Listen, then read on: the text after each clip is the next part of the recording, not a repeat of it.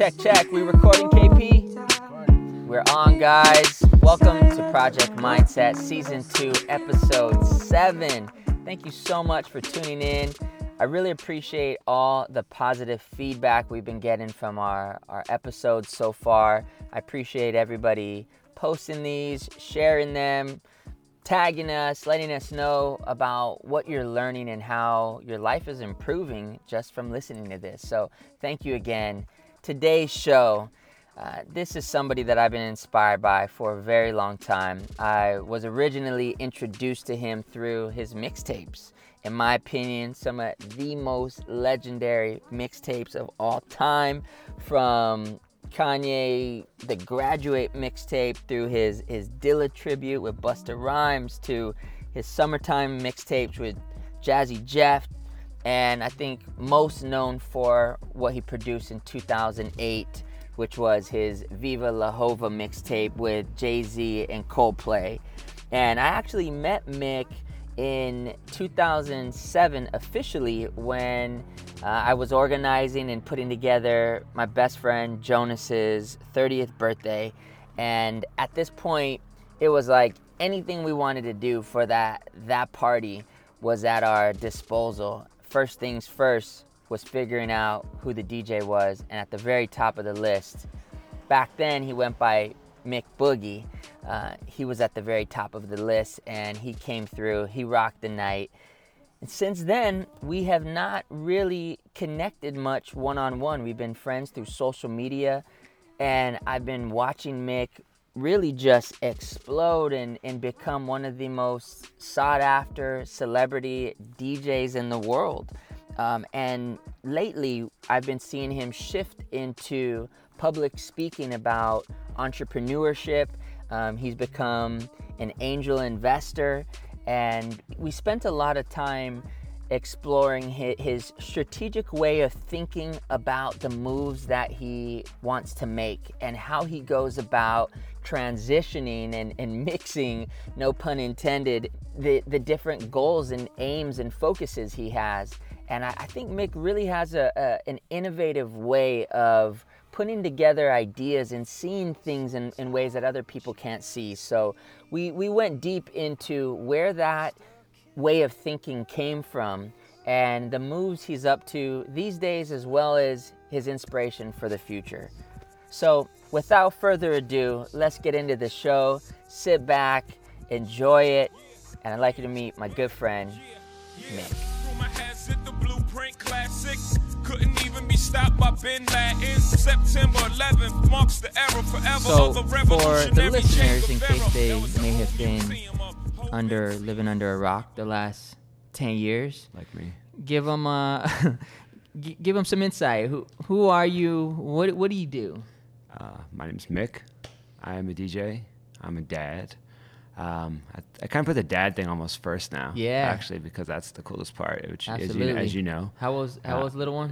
Miles was 3. Wow. Yeah, so that's kind of like my North Star for everything. Yeah, for sure. But a DJ, I manage my career, which is like a real job in and of itself that like a lot of people have tried to do and haven't been able to do. So I do that as well. You've always managed your own career. Wow. Which is really awesome, actually. And that led to a lot of other opportunities. So I do a lot of speaking. I do a lot of angel investing, advising companies, things like that. And just really, it's fun, man. I have a great, this came from 2 crates of records in a dorm room. Damn. And, it's great. That's amazing. So bad posture and everything. At what point in your life, like at what age did you realize that DJing is what you wanted to do?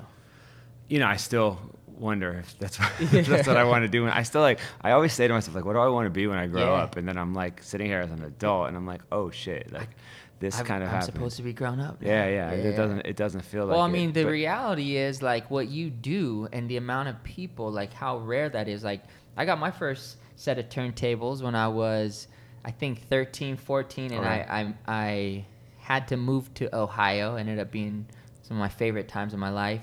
But I couldn't skate as much as I wanted to, so I ended up getting some 1200s, and that was always my dream, to be able to live and provide as a DJ. But I think that's very limited amount of people truly get to do that. Yeah, like for me it worked out, but I didn't think that was gonna happen. It was something I did to pay for college and pay for grad school. Like I went to grad school, and that's when the money really started growing to the point that I could pay for grad school doing that. It was something that started while I was in college. But so you didn't start DJing until you were in college? Yeah, I was 18. I sold a Michael Jordan rookie card in my senior year of high school and bought 2 turntables used. What? Yeah. It was awesome. Wow. It's great. It's like a great story. Like if I ever meet Michael Jordan, I'm gonna be like, your rookie card's still worth $550. Sorry, dude, you're not Babe Ruth. That's tight. Yeah, and so I bought that. That's amazing. That kind of worked out. So what got you into it? Like, what made you make that decision? Because you're in college. Yeah. You're supposed to be studying, dude, not playing with turntables. Yeah. So what made you... That was a huge dilemma. Yeah. What made you... What year... So you're 18? Yeah, I was 18. Okay. And I just, I played drums in high school, and I couldn't bring drums into a dorm room. Wow. Right? So I got the turntables instead. How old were you when you started playing drums? Oh, 5th grade. Okay. Yeah, I was young. I played all through middle school and high school. So I suck now, but yeah. But you had an interest in music. Yeah, totally. Okay. Absolutely. I mean, I could distinctively remember being in 4 or 5 years old playing on my grandma's piano. Wow. Yeah, my dad played accordion. My grandma had like tambourines and shit all over that's her house. insane. Like there was always stuff around. I see it now with my son. Like he walks around playing his little Avengers guitar. Right. But he doesn't just play the guitar, but he sings along with it, and then he puts a harmonica in his mouth, and he plays and keeps the harmonica in his mouth. Yeah. And plays the harmonica and plays the guitar at the exact same time, and that's stomps his sick. feet. And he's 3, and I'm just like, you definitely got my genes. And did you get that from your folks? I don't know. I think so. Maybe. I mean, it's somewhere in the lineage of my family. My dad played, like I said, played accordion. I don't know that really counts as a. I mean, that's a pretty challenging instrument. Yeah, actually. for like sure. it's just a lot of shit going on, and it's cardio, and I could never play accordion. So but, Pops played the accordion. I played the accordion. And did you grow up seeing him play the accordion he would like that? only play on like holidays or like when people were over or like special days. It was like weird, and he only knew like 3 or 4 songs, but like it was awesome. Same 3. It was awesome though, And so That's like cool. I haven't thought about that in a long time, but yeah, I think definitely seeing that. And like I said, my grandma had a piano. We were always at my grandma's, so I would always just like fuck around on it. My aunt had a piano. Then we ended up getting a piano. So like there was always stuff like that there. Yeah. And I think also socially, I was a nerdy kid. I wasn't like necessarily a cool kid, and I wasn't an athletic kid. Right. So I gravitated towards the band aspect of school. Yep. And that kind of created a social circle for me. So I think. Did you ever like have a band, or you just played the drums in like? I was in all like the nerdy shit, dude. Like symphonic band and marching band and jazz band. That's you cool, you man. name it. I was playing cymbals and timpanis and like I mean, imagine a 5th grader getting on the bus every day carrying a damn xylophone. Oh damn. Yeah, like I had this xylophone. It was as big as like this cushion, and it was probably like 30, 40 pounds. And I was 5th grade hauling that shit on the school bus every day. Oh wow. In the snow. You know, like the story, like we walked uphill. That's the the story both you're ways. gonna tell your kids. The story you're gonna tell Miles. You know what I had to do? I had to carry my xylophone. Yeah, that's uphill. Both ways. Both ways. That's great. Now you have it on your phone. I haven't thought about any of these. This is awesome. This is gonna be a great show because I haven't thought about any of these stories That's in a long cool, time. man. Wow. So that's really cool. Like my son's playing the drums right now. I bought him his first drum set, I think maybe 5 years ago. We saw it kind of chill, and over the last 2 years, he's gone all in. It's really cool to see him. Just like, were your parents supportive of you in your interest in music? Yeah, absolutely. Unequivocally. Like I always thought my parents were crazy. They probably were, but like they were super supportive of my music stuff from the beginning. Like always had piano lessons. My sister always had flute lessons. When I told my mom I wanted a turntable, she was all for it. She actually got me my first mixer from Radio Shack. Like before I got like real turntables, like she got me a mixer from Radio Shack. Yeah, I had my first real turntables were Techniques, but I only had one actual turntable before that, and I got it at Best Buy. I think Best Buy had just come to Ohio. It was like a big deal. Like what part of Ohio did you grow up? I grew up in Youngstown. Which was like a crazy mafia city. Wow. A lot of crazy shit. And every white boxer in the world has come from Youngstown too. No way. Like if you're a white boxer, you were born in Youngstown, Ohio. Wow, I didn't know that. Yeah, it's weird. We've had a lot of them.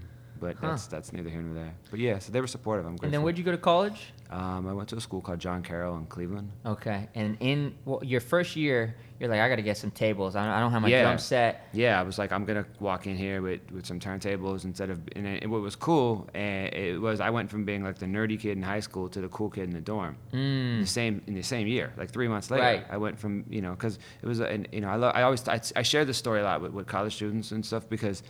It taught me rebranding. Nobody called it that. Right. It was, we were 18. It's just your life. Yeah. But I went from like having 18 years of baggage to having no baggage and perception. Me walking in the dorm with 2 crates of records and 2 turntables. I'm cool. And I was like, what? Yeah. I'm cool? Like, this is not how I was treated 3 months prior. Now, so were you cool just because you had the tables and the crates, or was it until, I imagine you had to rock your first party before you became cool? Yeah, well, that stuff, it wasn't really happening. It was just the perception of, when I say cool, is just like how I was treated. Okay. Was drastically different because of how people perceived me. Yeah. Which taught me a lot about the world, and that still taught me a lot about like marketing and perception to this day. Interesting. I didn't do I started doing college radio, then I started doing college parties, then I started doing like local parties and like the hip hop community. So you went straight to doing radio before rocking parties? Yeah. I was still really learning how to DJ while I was doing college radio. Interesting. Because you didn't have to really DJ on college radio. You just played play the songs. Yeah. And that was cool. You were more curating, if you will. What were your first few records that you bought? Ooh, like as a DJ? Yeah. My senior year, this might have been... There was a Positive K record I got. This was probably before I was even DJing, but I remember thinking I was going to DJ at some point, and I got that. So you swooped that up? It was definitely some Jazzy Jeff stuff, which was ironic. Yeah. Because we ended up doing a lot of cool things together. I remember... Man, so many. I mean, it was just like in the freshman year of college, I discovered that like I could tell people I would do the radio show, right? And they would send me records. Okay. And then the floodgates were just on from that point on. And like for me, growing up, like that just kind of iconic golden era of hip hop, that pretty much just took over my whole life, right? Oh, dude, like, yeah. At what stage for you and like your age did you realize like, man, did you really become like a hip hop head? Ooh, I mean, that was before college, actually. Okay. I had, like, my alternate life in high school where it was, like, I would come home and watch the VHS tapes of Yo MTV Raps. Right. Or Saturday mornings. They had the Saturday morning show, too. And then my grandparents lived in Florida.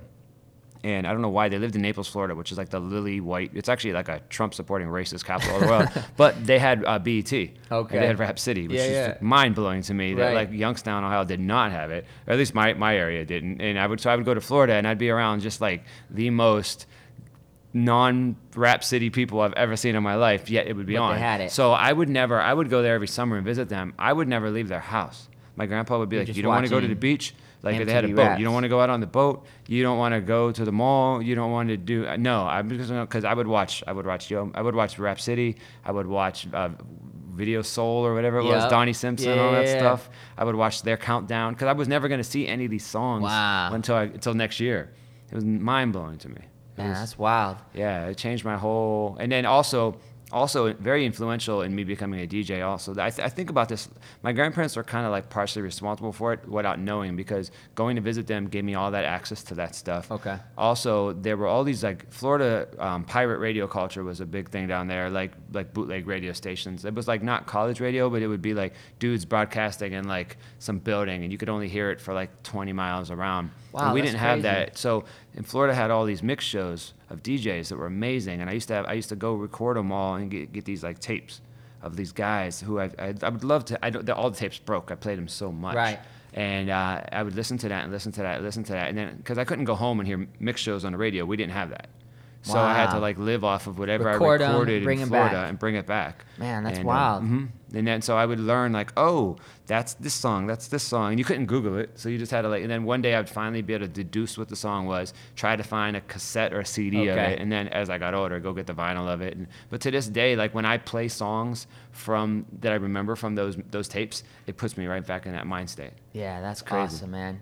And kind of interesting to see how your angle it looks like it went straight to like, okay, let me do something with this. Where I think most people got the turntables, they started playing, like for me, I immediately just wanted to scratch like 8-track. Like that was it. I saw some video and I'm like, man, I need to learn how to do that. Right. Whereas you went and started with, let me get on the radio. Yeah, I guess that's a great point. I think about it like that sometimes, but I guess it started really early. For me, it's always been about building the behind the scenes of it in order so the front of house or whatever can happen. Right.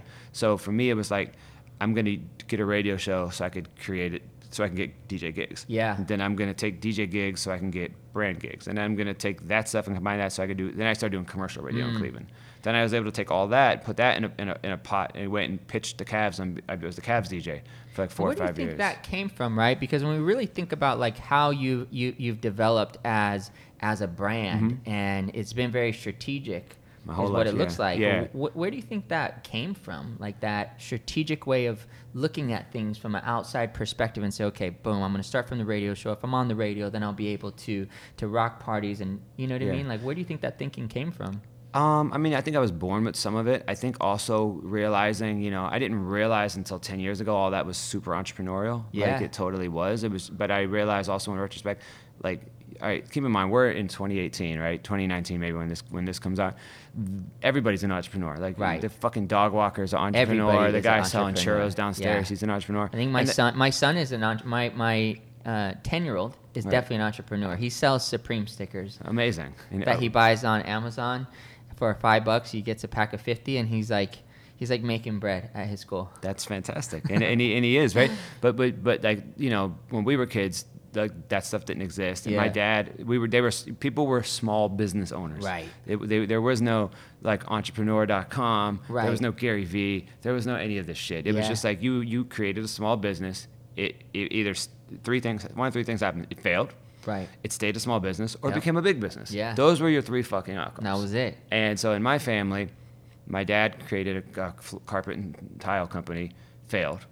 So he was a failed. He didn't fail fast. He didn't fail. He wasn't celebrating failure. It wasn't some like fucking Sheryl Sandberg stuff. Yeah. It's just, And you felt that. you just failed. Yeah. He just went and had to go get another job. My grandpa started a pharmacy that ended up doing really well. So they ended up having like 2 or 3 pharmacies, gift shops, to the point that they could retire to Florida, have a great life, help me with college and all that. So he didn't become like a big business, but it became a much bigger business than a small business. So he was a successful entrepreneur. You witnessed both of I those did. 2 things. And so do you feel like you really grabbed and asked yourself, okay, why did Gramps succeed? Why did Pop's business fail?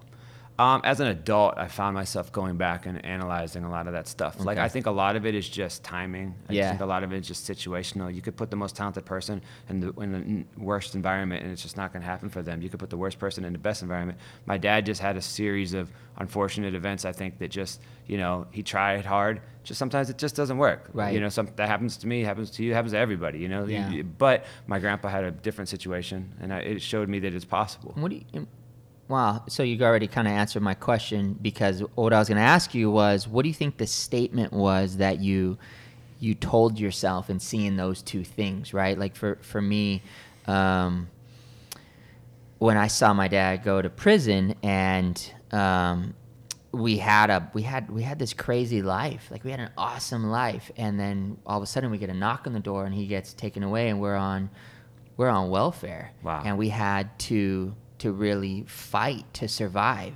It was really a struggle to survive. And I think in that moment, in watching that happen, I developed this ability to know, like, you're going to struggle and you're going to make it, right? Like that was my statement. It's going to be a struggle, but you're going to make it. What do you think when, again, you just answered it, was like, it's possible, right? Well, do you think if that I love what you said, because what I've realized now in my old age, in my geriatric self, is because I've reinvented myself every few years and expanded, and we'll get into all that stuff. But here's the one thing I unequivocally believe, because of like just how the world works, because of my hard work, and because of God, and because of all these other layers in between those 3 things. I know that whatever I do now is not going to fail. And I know that unequivocally as a fact. I mean, it might not achieve let me rephrase that. I know I'm not going to fail. Things I do may fail, Right. right? Because you can't guarantee what's going to happen, except it's by my dad or everything else. But when I look back at my life as a man who's definitely middle aged, who's been Are we doing this. middle-aged, man? Yeah, I mean, I think so. Shit. I think so. I didn't know that, dude. I think so. Damn. But I look at my life, right? And so from going to college to creating this hobby, which ended up paying for grad school, and then I finished that, and then I was able to just like turn this hobby into like a real career, and then I've never had to go get a job, man. Like, you know, But you said I know that nothing I'm gonna do is like you said. I know I'm not gonna fail. Yeah.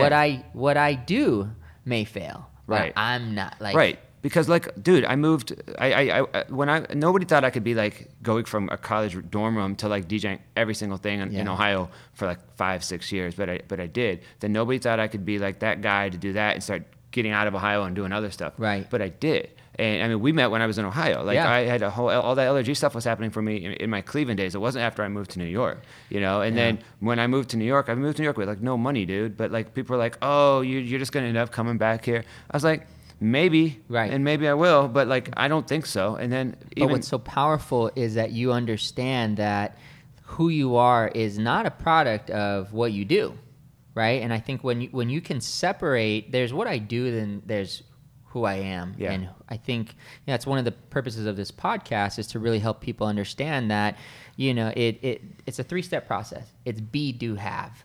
And if you do something that doesn't work, that doesn't necessarily change who you're being. And I think our being is our choice. You know, that's really awesome what you said, though. It's like if you do something and it doesn't work out, that doesn't mean you're a failure. No. Yeah, that just means there's something else that you either need to refine it or there's something else you need to do. And when I sit here and I'm just like, man, like on a macro level, everything has worked out. Right. And I realized that it's not because I'm a good or great DJ, or there's days when I'm a bad DJ, but there's days when I'm a great DJ, right? Yeah. Like it kind of nets out in the middle usually. But it's not because of that. It has to be beyond. It has to be deeper than that.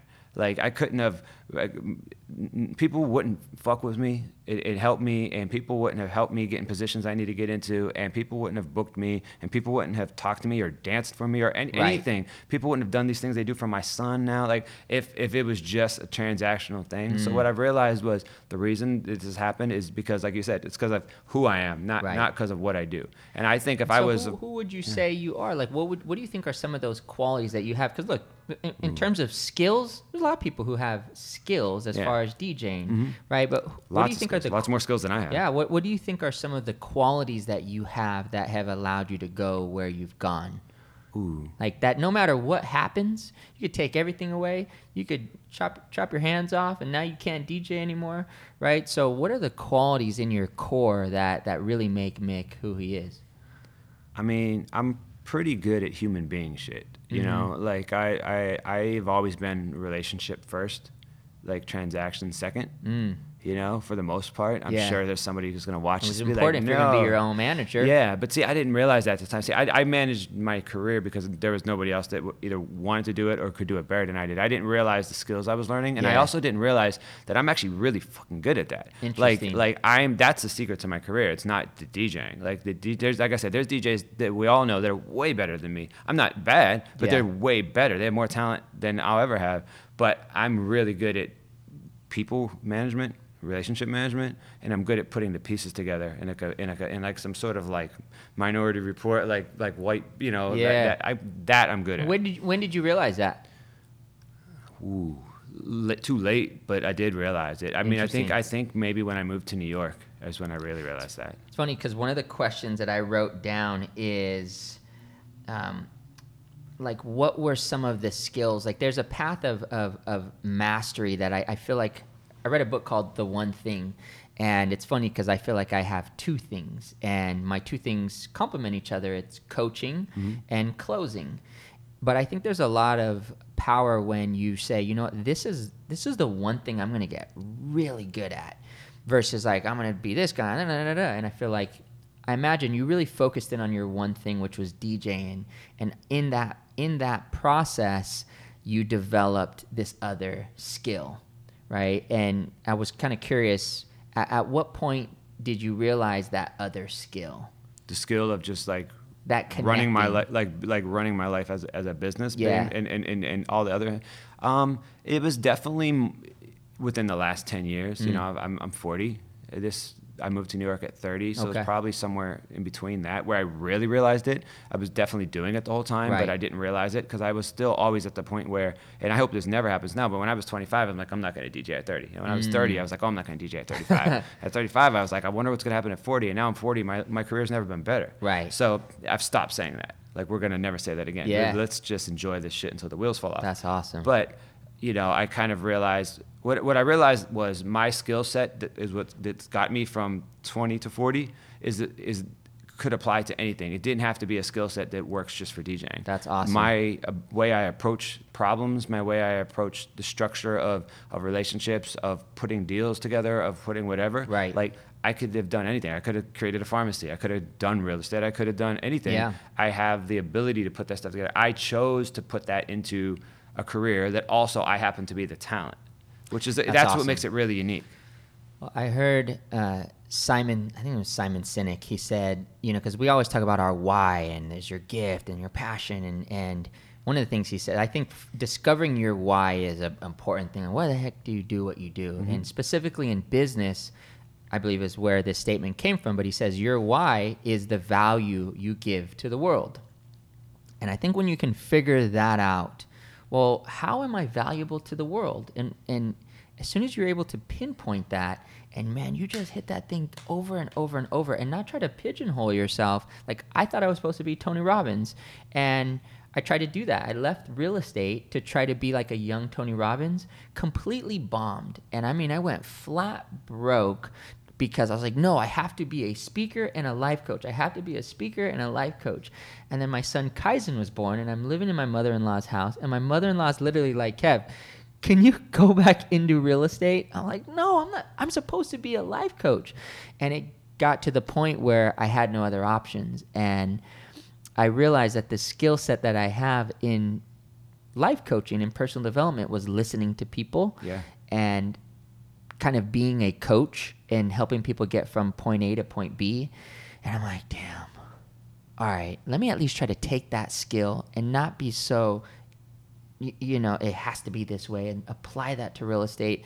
And holy crap, like the experience that I have of it now, if I never was open to changing it, there's no way. But I mean, but look at what you described. Like, it's like literally the same skill set. And it's the same path. Like, how, you know, you're helping people make a good decision that's going to impact their life, and you're going to have them go from A to B, as well as like evaluate all these other options along the way to get you from A to B. Yeah, it's the same skill set. I think the way you approach real estate is probably drastically different than many other people do, simply because you have that skill set. That's the same skill set I've applied to DJing. Like, that's awesome, it doesn't have to be, but it's like it's your. I love that you said that. It's like it's your why. Like, my why is I'm good at putting things together, and I'm also now my second why. I guess is like I like to be able to explain to people how I did it, why I did it, and how it worked out, and show them that they can do it. Yeah. Because now this is like not like on like a Tony Robbins way, but you know, I do get to go speak at a lot of schools now. I get asked to speak to a lot of like young entrepreneurial students and all that. And people think that my story is so much more fascinating than like the average guy that went and just did this and did this. Nobody's really done it my way. And I want people to know that they can. Yeah. You know? That's awesome, man. I think about my good friend Andy. You know, he had a brand called I Am King, and it was popping for a while. That. You know, and it reached a point where it was like, shit, we have to transition. We've got to pivot. And they transitioned. And out of all the industries, they took the skill set that they had in creating a buzz, creating a hype. And out of all the industries, they applied that to ice cream. And they started Afters. And that, with I didn't Andy know that was the same people. Yeah, that's amazing. I mean, Andy and Scott, what they've done with Afters is insane. But again, they took what's that thing that we do? Well, it's connecting with people, it's collaboration. Who the hell ever thought to collaborate ice cream with SpongeBob, or what they did with Hello Kitty, or what they did with all their other collab? You know what I mean? But I mean, if you think about coming from a streetwear world, that's how the mind works, dude. To have a line out, like lines out the door. like supreme line out the door for a new ice cream. They just did something with the 100. It's like so rad. But the collaboration mindset is fascinating too, because obviously like DJs, like we've been doing that since the beginning. Yep. Like we've been remixing and mashing up and putting together songs that way. And just the other day I had drinks with a friend of mine who was starting a new company, and he was talking about some of the clients they're going to work with and some of the brands and all of that stuff. And he was telling me the name of the company, and I was just like, dude, like, have you thought about working with this brand and this brand? Because the name of this company and the name of this company both they're I can't say what it is, but like their companies combined to like literally make the name of his new organization. Wow. And I'm like, bro, like literally, like just thinking like a DJ, thinking like putting together a mixtape, thinking like culturally like that, like you need them and you need to fucking do an amazing event and create merch and put them together. It is for his thing's charity related. So it's like all these people are going to benefit, the brands will benefit, you're going to benefit, but it's like put them together. And he's just like, that's fucking, he's like, you know, it's just, awesome. It's not, the dude's a genius, but he's just like, that's why you're sitting here. Well, like, I'm always interested in talking, because anybody can talk about entrepreneurship. Anybody can talk about motivation, right? Like right now, everybody's a life coach. Everybody's an entrepreneur. Like literally. Dude, the memes on Instagram drive you fucking nuts. You know? Every day it's like, all these, I'm just like. Like, show me. I'm kind of a show me guy. Like, show me what you did. Like, why should I listen to? Or you just a motivating dude who read a bunch of books and now you want a bunch of people to pay you for your subscription thing, and like that's your thing. Like, show me what you did. And to me, like, you're truly you're one of the goats, man. And in that I'll just go to like the reverse fix, right? Jay-Z, Coldplay, like the reverse fix, like that song. When I heard that was like maybe 2007, 2008. I'm like, holy crap. That was my favorite song on that project, actually. Dude. So, like... But think about that. Think of the thought process, which said that song had drums in reverse. Yeah. Because it was like the Beastie Boys, Paul Revere drums. Right. Because I always think of like weird things like that. Like, okay, if we're going to remix a Jay-Z and a Coldplay song and we're going to use that Coldplay song where he's talking about reverse, like it would only make sense to use drums that are in reverse on a song talking about being in reverse. But like literally of all the people that have listened to our project over the last decade, nobody, maybe like 5 people have actually got, oh dude, I got that the drums were like, so it's like there's always like little Easter eggs that you try to put into things like that. So where does that part of your brain come in, right? Well, first of all, let's get some of the listeners familiar with like some of the projects who may not know, because you know, I think the average age of people who are listening to my podcast is about 27, like 10 to 15 years younger than us. So they were not up on it at 16, 17. What have been some of like your favorite projects, mixtapes that you've made? It's like funny, I don't really do as kids many to go and mixtapes anymore. But do their research. Like, what are some of your top ones? Like the biggest mixtapes I've done in my life were a few things. There was the thing you mentioned, which kind of really like set a tone for my mixtape career, which was the Viva La Jova thing, which was a Jay-Z Coldplay mashup thing. It was pretty much like the second most popular Jay-Z mashup besides the Gray album. Right. And I remember one day I was sitting at some weird dinner party, and I was actually sitting next to Danger Mouse. Oh, wow. And I was like, hey, man, it's nice to meet you. I said, I actually have the second most popular Jay-Z mashup Gray project of all was time. good. And he was like, oh, really? What's that? And I was like, well, maybe it's not second. He knew. No, he didn't know. It was just like, I was like, maybe it was 10th or 20th. That was a DJ jab. Danger Mouse, you know you heard but how it was awesome. I needed that moment. But to this day though, like I can go anywhere in the world and somebody, if I start to tell them about my career, like somebody will either have that or everybody will have the I do Jazzy Jeff and I do the summertime mixtapes every year, which we've done 9. We're gonna do another one. Those are classic, like everywhere. Somebody, if you love any sort of like 90s hip hop, soul, funk, like, you know, you have those. And then the other thing I did that was pretty helpful to me was Busta Rhymes and I did a project a decade ago. Yeah, the Diligence Project, which was right after Jay Dilla died. Man, that was amazing. Obviously, Dilla has become like a holy grail in hip hop, and Busta was probably the first guy actually ever using his production. And we put together this project of all these unreleased Busta Dilla songs, and to this day, like, so I would say those 3 are the things for me. How were you able to connect with somebody like did you know Busta when did you come up with the idea for it, and then you approached I came up them? with the idea. Here's a great question, right? Like, you have collaborated with some huge names of people, right? And like, how do you just approach somebody like that? Like, what's your mindset when you're going to approach somebody on a Busta Rhymes level, or, you know, I mean, you've had, who else are some of the other names of people that you've worked with and collaborated with? I mean, a lot of people, some of them were collaborations. Some were more like just grassroots, do it yourself. Yeah. So like, obviously, I didn't go to Jay-Z and Coldplay and say, hey, what do you think of this? But ironically, Coldplay ended up putting it on their site. And then one time in life, I had a conversation with Jay-Z, and I asked him if he heard it, and he was like, it was all right. And I was like, but that's like, you know, that's like Santa Claus saying, like, you know, you were a good boy this year. You know, he said it was all right. Yeah, like that's great. Like, you know, I mean, who knows? That's enough. Take that. Yeah, I'll take that. I mean, dude, I was like, who cares what he says? He could have said it fucking sucked. I got to have a conversation with him. He heard it. That still put me, in the 1%, right?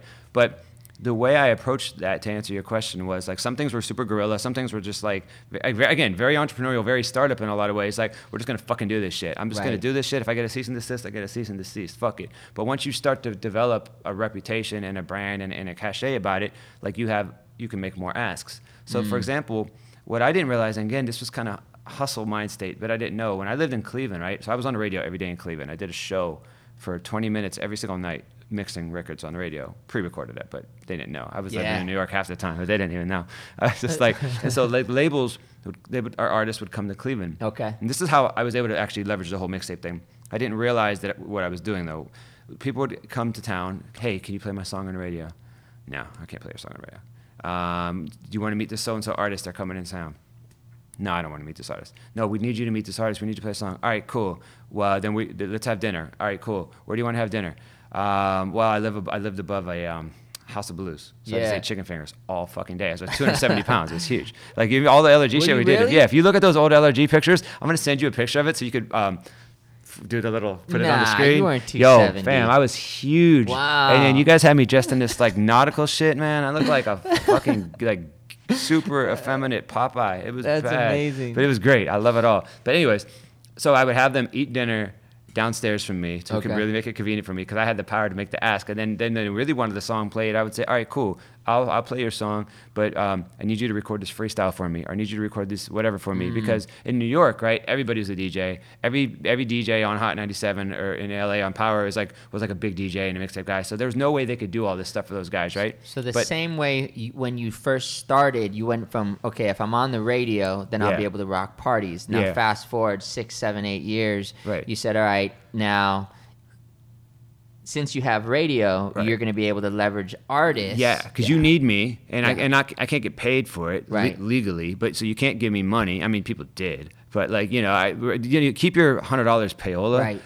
Do a freestyle for me. Do 2 freestyles for me. Some of the people ended up becoming like huge, like G Unit. Fucking Mobb Deep was coming back out, I think, after Prodigy got out of jail. Slum Village was still popping at the time. You name it, like Fabulous, like all these Jada, like all these people they had to come to Cleveland. Right. They had to go through us. Wow. So I was able to get all of that content before we weren't calling it content then. That's it was crazy. Just music. Right. And so I was like, okay, cool. So New York had all the really great mixtape guys. There was nobody coming really from the Midwest, but I had that same aesthetic and I had the access because people were like, cool. Like if I come to Cleveland, I only got to do 1 freestyle and it's from Mick. I love Cleveland. The guy goes to Hot 97, he has to do 30 of them. Yeah. He has to do Enough. He has to do Flex. He has to do Mr. Steve. Like Cleveland was great. You can get by with doing 1. However, so then everyone was like, who's this guy coming out of Cleveland that has all this shit? And then I would take the hustle aspect of getting that content and I would put it out in a different way. So I'd be very creative and put it over different songs or different freestyles or different beats and make things really unique.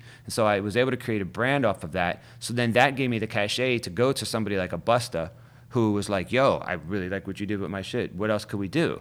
And so that's when I went to him and I suggested the Dilla thing. And I literally just talked to him the other day. And he's like, man, everything we ever did was like fucking amazing. He's like I've still never had better art on a mixtape than I had with you. Right. He's like, I've helped him like whenever he needs to find like an art guy to do stuff. Like I delve back into like mixtape Mick mode, and I'm like looking through like who he like because like if somebody like him calls you, you answer. Right. And somebody like him is like he's like I got this thing coming out. I just need some, and I'm like I'm kind of removed from that now, but like I'll get back in it for him. Right. Because if I didn't do that project with him, maybe my career would be different. It's interesting, man. I remember with the Kanye mixtape, and they had you had a Murakami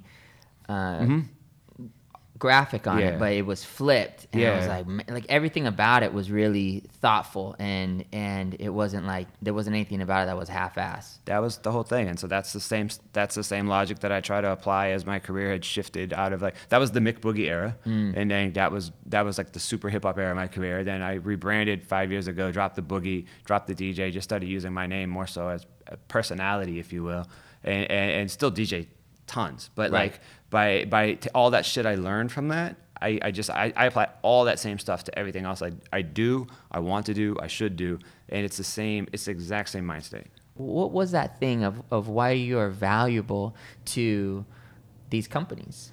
Well, I mean, I definitely think it's the act of putting together things in a way that other people wouldn't see. Yeah. So when you look at mixtape culture, that's exactly what that is. Nobody would think to do that. You put it together this way. Same thing with a DJ set. You know, you put 10 DJs in a club or in a party, and everyone's going to play the same Hot 20 records, right? I'm going to play them differently than you're going to play them, and then he's going to play them. Hopefully better. But the way I do it, you're going to get me playing those 20 records versus like a Spotify playlist playing them or a radio station playing them. So it's going to come across different to you because we all have the same ingredients. It's how you put them together. So that's what enabled me to have a career. That's what enabled me to do creative musical projects. And that's the same thing I've been able to do with these people. It's also the same thing I've been able to do is putting together the portfolio of the things that I'm in. Like, people are like, oh, are you just doing like music stuff? Are you investing in like DJ apps, music apps? I'm like, fuck no. Like, I stay away from that stuff. Right. Because I don't need that. I have me. I already got that. Yeah. Like, I want to be able to put together things in a unique way that everybody can like, that I could learn from. And that what's the point of bringing to you music and entertainment relationships if you're already a music and entertainment thing? I'd rather bring that to you if you're in paint or if you're in podcasting, which is I'm in Anchor, which is an amazing. And if you're ever in New York and you need somebody to someplace to record, like we're responsible for like 1/3 of all podcasts globally right now are on our platform, which is amazing. I'm in a travel app. I'm in a company called Dash in Portland. We just produced 5 installations at ComplexCon. We build like VR robots and shit. Like, you know, I'm like, but what I'm seeing, it's like you're very strategic in where am I valuable? Yeah. And how do I give that to people? Yeah. Plain and simple. It's important. It's very important. I don't have the time to do things that don't make sense at this point in my life. So if I'm going to do a gig, it has to, as a DJ, it has to make sense. It has to make hopefully financial sense, but it also has to make career sense and branding sense and networking sense, or it just doesn't really make sense at all for me to do it. And it's the same thing with my friends and my peers and the people that I choose to spend time with. And it's interesting for the people who come into my life, like they're there for a reason because it has to make sense. And it's the same thing with the investment stuff. Like, it has to make sense. And then maybe one day it'll make dollars, as DJ Quick would say. That's what's up, man. Well, lastly, the big one. This is huge, and as our average listener, it's interesting. We did a poll recently. About 50% of our listeners are actually parents. Okay. So how do you do it? You got a 3-year-old now. I do. What's fatherhood all about for you, and how do you stay sane? How do you stay balanced? And you're traveling, and you're running businesses. You know, what's some of your hacks in terms of keeping it all together? God looks out for me. I'm very grateful for that. Yeah. So that's very helpful. I used to tell people God's my manager. Oh, They're like, wow. "Are you manage yourself?" I'm like, "Well, God's actually my manager. You know, he puts the doors there." I'm a firm believer. Though I do have an issue with people like, "I'm waiting for God. I'm waiting for God." Like, God's gonna put the door there, but you got to go through that door. Like, you can't just like. That's the one thing that's happened. Like, I realize when I look at my life, like, it's been a ton of doors. I went through them. Right. But like, you know, God's not gonna reach that golden hand down and push you through that door. Like, he's going to give you all the things, not when you want them. You're going to have your whole, I'm 40 still figuring out what doors, but they're all there. But you have to kind of like get yourself through that door, so right? You've got the faith that God's got your back, and so you're not worried about taking action. No, I worry. I mean, I worry in the micro, but I don't worry in the macro. You know, because I know it's good because it hasn't stopped since I was 18 years old, man. Yeah. Like, everything I've wanted to do, if it didn't work out, that just meant it was going to work out in a different way in a couple of years. You know, everything comes at the right time. But I'm a big believer in throwing yourself into the door, and that's stuff that I'm gonna, to go back to your question, to my son, parenthood. Man, that's like it's taught me. I had a hustle before. It doubled my hustle. Yeah. It doubled my ambition. You know, the day he was born, I had to be on a flight the next morning to fly all the way out to do a party for Twitter in San Fran. And it was crazy, bro. Wow. And I flew there. I mean, obviously he was healthy and fine. Yeah. My wife was fine, like, or I wouldn't have went. But everything was great. So I went from like holding him to like going back home, grabbing my backpack, going to the airport. I flew to San Fran. They didn't even think I was coming. They had a backup guy on call. Oh my in case they didn't come. Did the party with the wristband on from the maternity ward. Wow. Flew back home on a red eye and brought him home the next day. Oh my You know, gosh. but what I love, I mean, and honestly, that fucking sucked. Like Yeah. my mind, it was probably a horrible set because my mind was like on the baby, like all that. But it doesn't matter because what it showed me was that my mind and my compass was in the right place. I would do anything for my family. Yeah. And that, you know, it showed me that the level of hustle I need is already in me, and now I just got to apply that to making sure he's good. So like now I find myself in situations like that all the time where when I need that extra push, when I need that extra motivation, I just look at him. And he looks at me and he thinks I'm cool. Yeah. You know, and he likes me, like genuinely likes me. Which makes me like there's no at your there's worst. At my worst, Yeah. you know. And that to me is just like there's no words for that. So I get choked up talking about it. Like man, there's like I don't get absolutely. to see my kid nearly as much as I would like because of my life. But when I do see my kid, I mean I live with my kid, Right. so but it's just But like you when I do travel. see him, it's just like we have these moments that are just like phenomenal. And you know our life is not what other people's are. It's not like the 9-to-5 life. It's not Right. like the Huxtable life. Well, nobody really wants the Huxtable life now because that would involve like a lot of like Molly and rape. But like, you know, we used to say the Huxtable life, right? And putting pops up your ass or Right. whatever the fuck he was doing with people. Anyways, back to my kid. Back to my kid. But like my one of my best friends, Richard Mulder, I heard him say that love is spelled Time. Mm-hmm. You know, and from what I see and watching you, it's like you really cherish that time. I don't think it's about every single day at this time, but it's about what you do with that time. Yeah, you know, totally. And dude, I mean, I even like if I do a daytime gig, like I'll bring him. That's awesome. You know, he like come through. I'll let you play the song. You want to play his favorite song is Beyonce Ape Shit. Like you want to play it, I'll let you play it. That's like awesome, you know, I man. mean, when people pitch me now for like, can you do this photo shoot for us? Can you do this? Can you do this? Sometimes if it's something like maybe I kind of want to do it, I'm like, all right, cool, I'll do it. What about it? What can I do it with my son? We're creating our own little. We're creating our normal. So like we have amazing memories and amazing opportunities and amazing like touch points that have brought us closer together that a lot of fathers and sons don't have. They have other things. They have more time and an infinite put away. Some people maybe have more money or more other things, but what we have is like it really works for us. That's awesome, And you know, ask me when he's 18. Yeah. But I love it, man. And it's just like, you know, there's literally one day like I'm gonna have a venture fund one day. Yeah. And I want to name it Milestone because his name's Miles. Yeah. Because like I got the whole shit like mapped out. That's all, so dope. All because of this dude. And I believe that's gonna happen. There's not a doubt in my mind that that's not gonna happen. That's awesome, brother. Well, I'm inspired by your strategy, your way of mixing Great, your look at that. Look at your- that. You know, that's where I think that's your skill set. You know, from music to ideas. I've seen you're somebody who I think really mixes his strengths. You look at what am I good at and how do I make these things mesh together, from your music to entrepreneurship to investing to your fatherhood. And, you know, we're all doing the best that we can with what we know. Yeah. And I think the key is to really continue learning and to continue growing. Because I don't think any of us arrive at a certain place where we're like, oh, I figured it all out. You know, I think the key is to just continue looking, to continue searching. So You don't want to figure it out. No. I think, you know what? I mean, that's when you fall off. I used to think like when I turned 25, when the night I graduated college, I remember saying to myself, well, I guess I got this shit figured out. Yeah. I distinctly remember where I was Right. laying in bed thinking, I got it figured out now. Yeah. And then a year later, you realize you didn't have shit figured out. And then I thought that at 25 and 30 and all the milestone Right. things, and no pun intended. Now I'm just like, I don't ever want to think that Yeah. because the minute you do, then you're stagnant as fuck. And I don't want to be stagnant. And what we're lucky at in our age is like the world's moving so fast now compared to like our grandparents and Right, stuff like that. exactly. Like when your grandpa was 50 and your grandpa was like 70, the world wasn't too different. What our world's going to be like from 30 to 40 to 50 to 60, 70, it's going to be moving so fast. That's It's it. so exciting. We're going to be doing shit at 60 that didn't even exist when we were Crazy, 50. man. It's crazy. That's exciting. Yeah, man, I want to be part of that. Well, I think Mike Tyson said everybody has a plan until they get punched in the mouth. You know, and the key is that we keep moving, we keep dodging, we keep jabbing, and we always keep moving, you know, and dancing with what life puts in front of us and the opportunities. I always like to say that whatever we find depends on what it is we're looking for.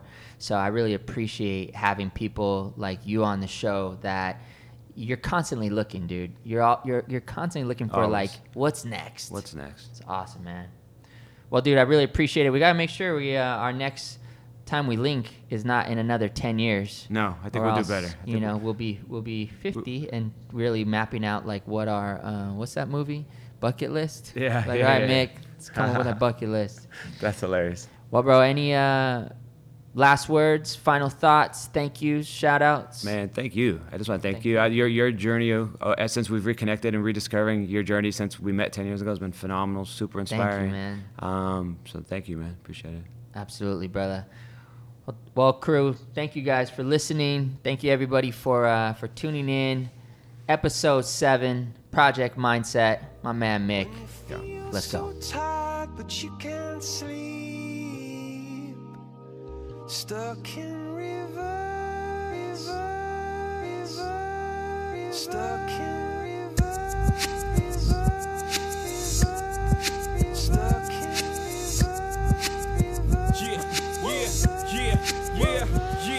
Yeah.